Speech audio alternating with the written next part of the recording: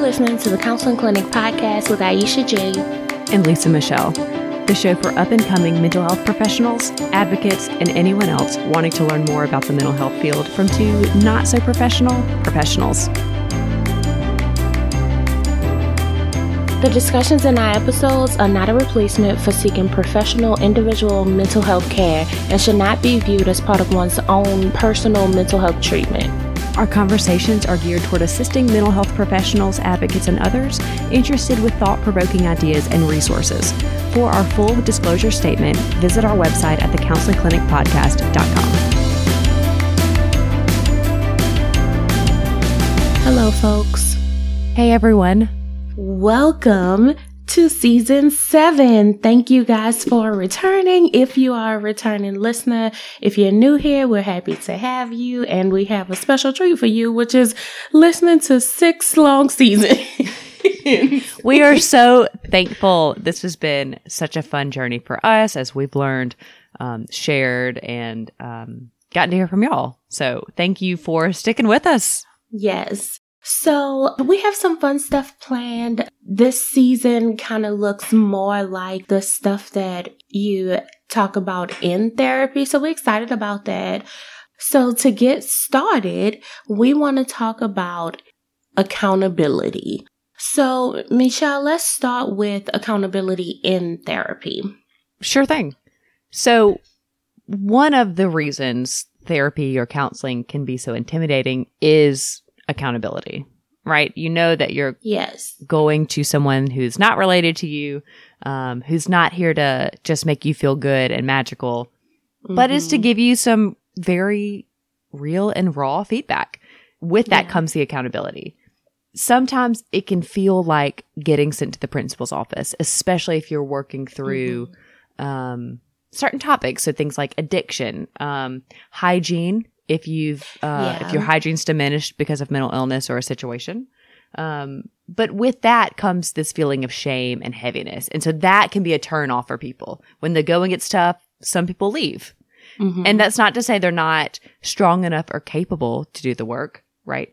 It's just, it is hard to hear. It is hard. And we talk about that all the time on this podcast, that therapy is hard. Looking at yourself is hard. Sometimes the shame or the embarrassment or the intimidation doesn't even come from the person or being in therapy. Sometimes it comes from a person's own, like a client's own stigma, right? Absolutely. Even if you're dealing with something as common as anxiety, right? We all know about that. We all know that it's there. We likely all have some level of anxiety. It's a natural thing, but the client may have their own ideas of, oh no, I have anxiety. Oh no, I'm going to be diagnosed with anxiety.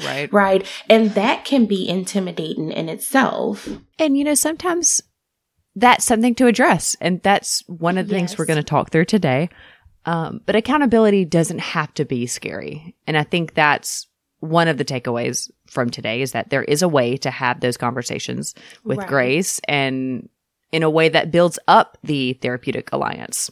Right. And so I know it sounds really trashy and therapist-y, but I like to tell people that it's really an opportunity. Absolutely. Most people don't really get an opportunity to work on themselves. So whether you feel forced or you are mandated or however you end up in therapy, it really is an opportunity that a lot of people don't get, right? And so you have the opportunity to reflect and realize things, to kind of grow, right? And the other opportunity is that you get to confront things that you've been avoiding, right? And sometimes clients can do that. And sometimes the therapist has to be the one to confront you about, or the clinician has to be the one to confront you about the things you've been avoiding. Either way, it's still an opportunity to address it. And as far as the other side of accountability, more, I guess, the clinician side is, like you said, sometimes the therapist has to present that accountability. They have to turn the mirror back to the client. And I'll be honest, I tell people that, it'll be this moment when in a session and I can sense that maybe they're either romanticizing something or avoiding something or neglecting to take a lot of things into account. Mm-hmm. And I'll say that. I mean, and that comes with my trying to be more transparent myself. But I will say, part of my job that is not my favorite is when I have to address things or when when I have to remind you of things that you've already shared or, whatever the situation is. It's actually one of my favorite parts of the job. Really? But I'll tell you why though. It's one of my favorite parts because I think that is such a reflection to me in my experience. It is such a reflection of the therapeutic relationship, relationship, right? And so with most of my clients, always with all of my clients, I'm always myself, right? Yeah. But with most of my clients, we have a really strong therapeutic relationship because of me being myself. And so, when I'm able to, for example, I'll even give an example. I was in a family session, and I had, we were doing like rules, right? Expectations for what family sessions would look like. And so I was reading the list that they created. I just put the list together for them. It was their own stuff. And I started with, this is an open and safe space. And the client, who was a child, got so annoyed. And I said, well, what's wrong? But he didn't want to tell me. I said, okay, if I guess, will you tell me, am I right? And I love that. He said, yes. And so I said, is this what you're thinking? This ain't no open space. I don't feel safe. And he bust out laughing and he was like, Miss Aisha, you know me so well. Perfect. That's perfect. But I use that example because I could just see it all over him, right? And I know that watching him and observing him, I know that that's what, was something that he would likely say or how he would respond in that situation. But it's also the therapeutic relationship because he was able to accept me saying that to him. Yeah. When it gets less good is when I have to wait and feel out when they're ready for that confrontation. Right. And I think that's the same reason, right? Because it feels like the therapeutic relationship is not strong enough. And that may not be the case, but that's how it feels to me. And I'm fine with being accountable for that. Yeah. But I also think that comes from, sometimes clients come in and they don't really want to build a therapeutic relationship. Like sometimes True. They come in and they only want to talk for a while, right? And then they say, well, what's supposed to be happening in therapy? and I might say, well, I told you it could go however you want it to go. You mostly want to talk, right?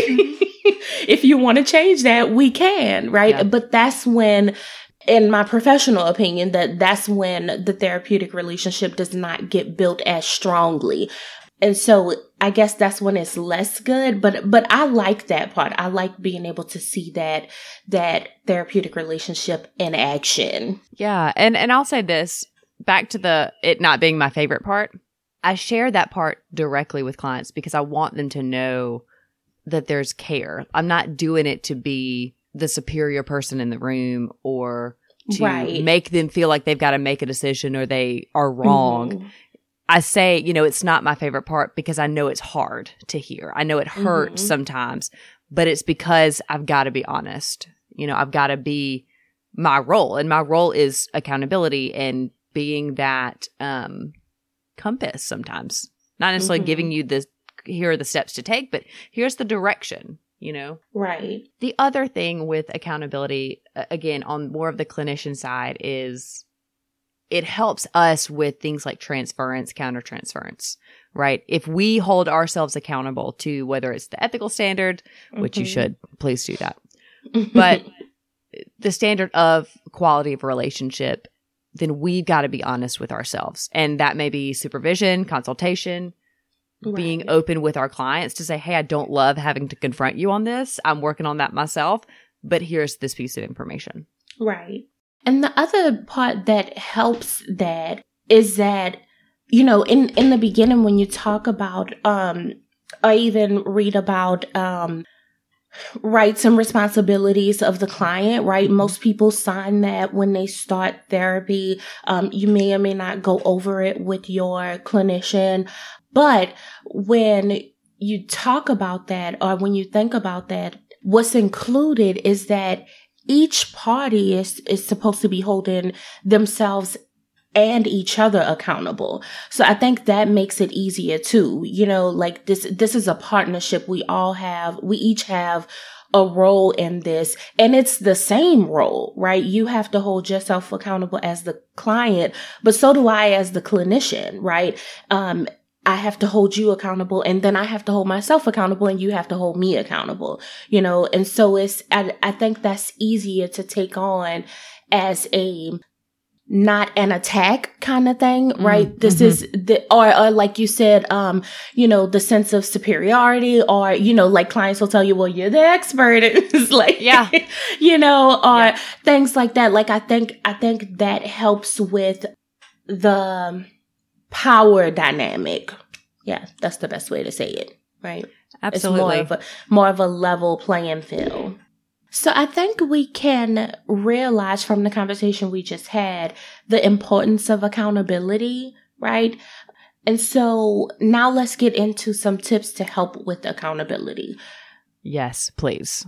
So the beautiful thing about accountability, as intimidating as it can be, it really does help you feel better in the long run, right? Yes. When you learn how to say, this is my stuff, it gets so much easier to say, that's your stuff, you know, like, that is not mine. You may keep that. Yeah, that's something my personal therapist talked with me about the other day, of learning to, I don't have to invest my emotion in things that just aren't mine. And when people are sharing and spilling things, that's theirs. Yeah, 100% agree. Yeah, and I talked about that in supervision too, because I have a tendency to internalize, not in the way you think, right? Not in the way of making things about me, but I internalize by saying, you know what? If you want something done right, you got to do it yourself. So I take on more of it, right? If somebody messed it up, and I can still say that they messed it up, but what I go to is, or what I leave with is, I just have to do that for myself. Never talk to me again. Like, and I internalize. And it is that dramatic. Because once I'm done, I'm done. I know, that's why I love it. I'm just done with it. But so I had to talk about that in therapy, right? And while I still, because I appreciate myself and I know that I'll get it done, right?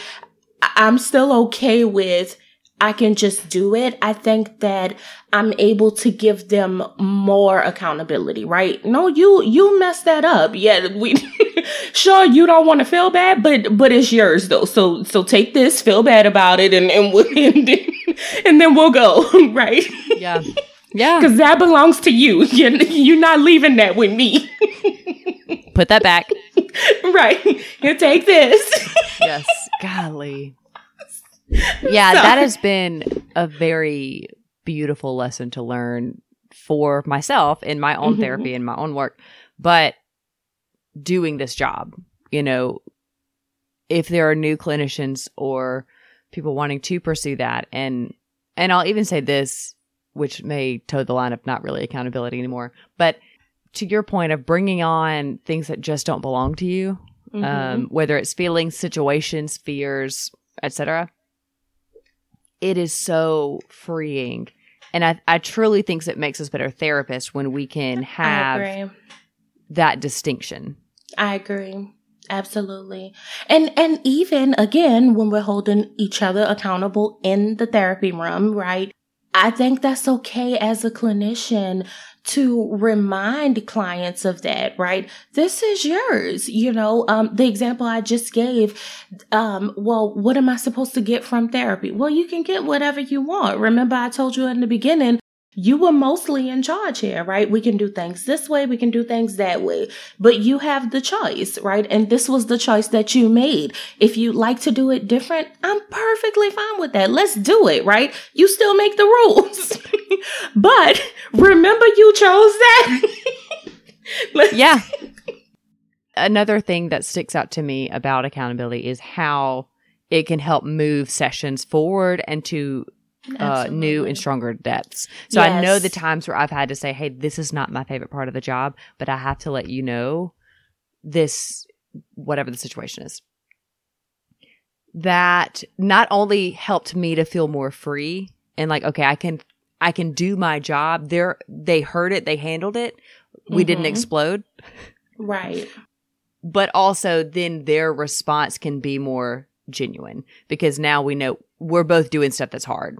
And that's okay. Right. And that goes back to kind of the feeling better part. And it's one of those things that because it's so intimidating, it feels better with practice, right?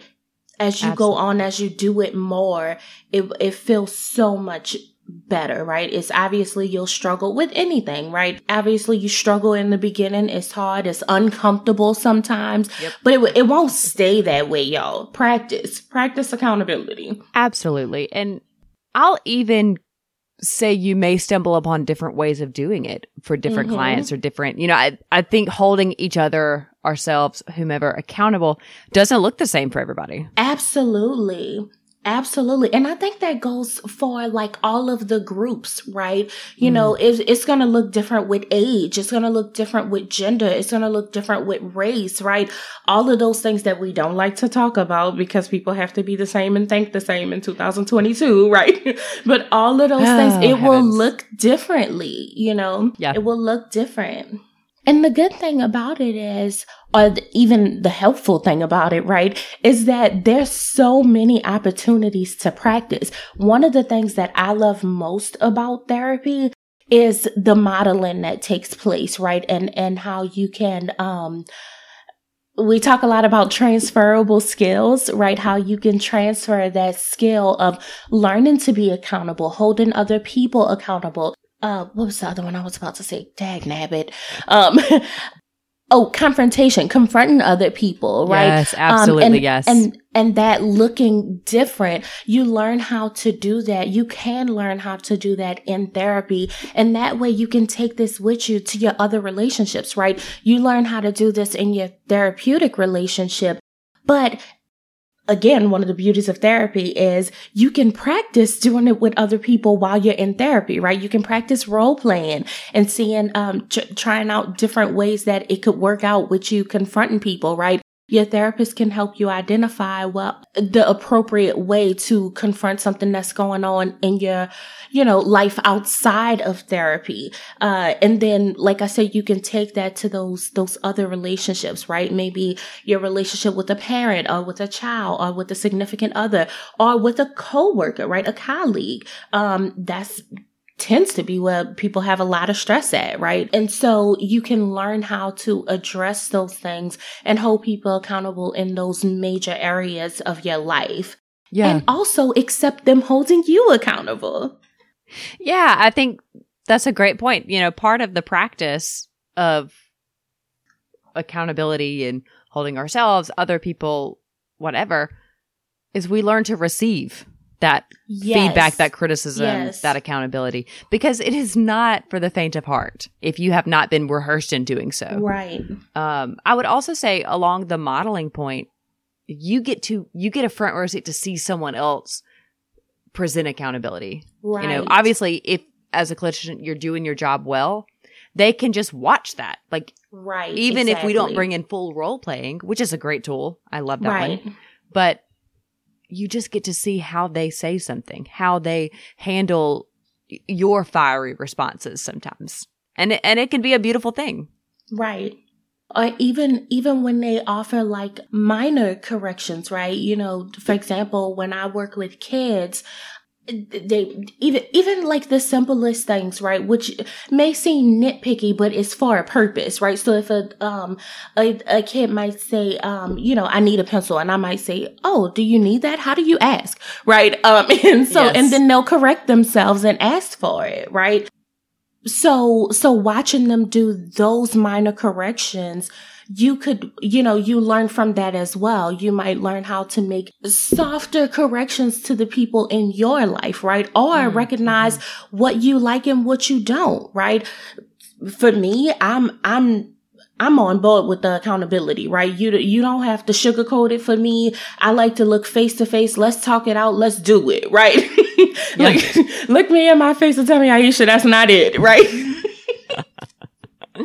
So I need the direct, so the softer stuff to lead into it. How was your day today? I don't need that, right? Yeah. So, and you might learn that too as you observe your therapist that, you do like a softer approach, or you don't like a softer approach, or, you struggle with small talk or things like that. Yeah. So observing and learning those things, you'll be able to hopefully put a lot of things in perspective with help, but you'll also start to learn stuff about yourself and how to help others as well.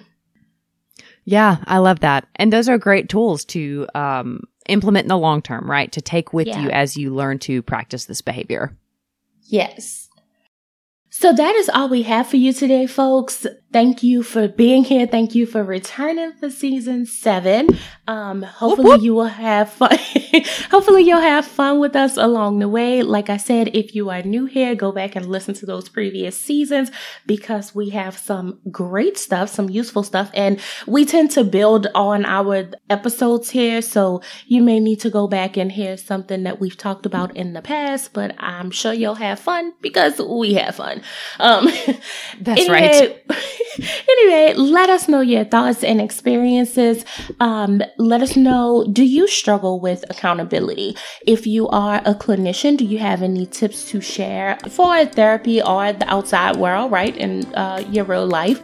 And as always, let us know if we missed anything so that we can all continue to learn and grow together. That's all, folks. See you guys later. See ya.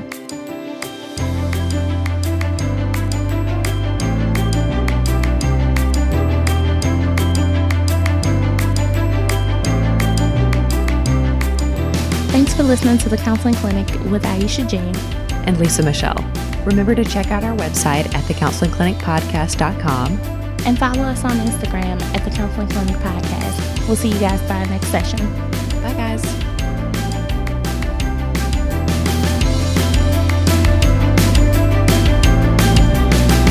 Music provided by ScottHolmesMusic.com. And our show is edited and produced by